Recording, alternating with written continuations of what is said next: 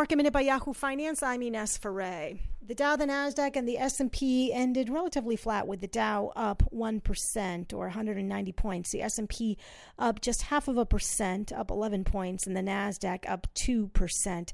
Oil today saw a rebound, its best day ever, up 24%, gaining back what it lost yesterday. And taking a look at the sectors which gained the most today, those include communication services, with the Nasdaq up more than 2%. You had stocks like the FANG names, Amazon, Netflix, Alphabet. All of those are seeing gains. For more Market Minute news, head to yahoofinance.com.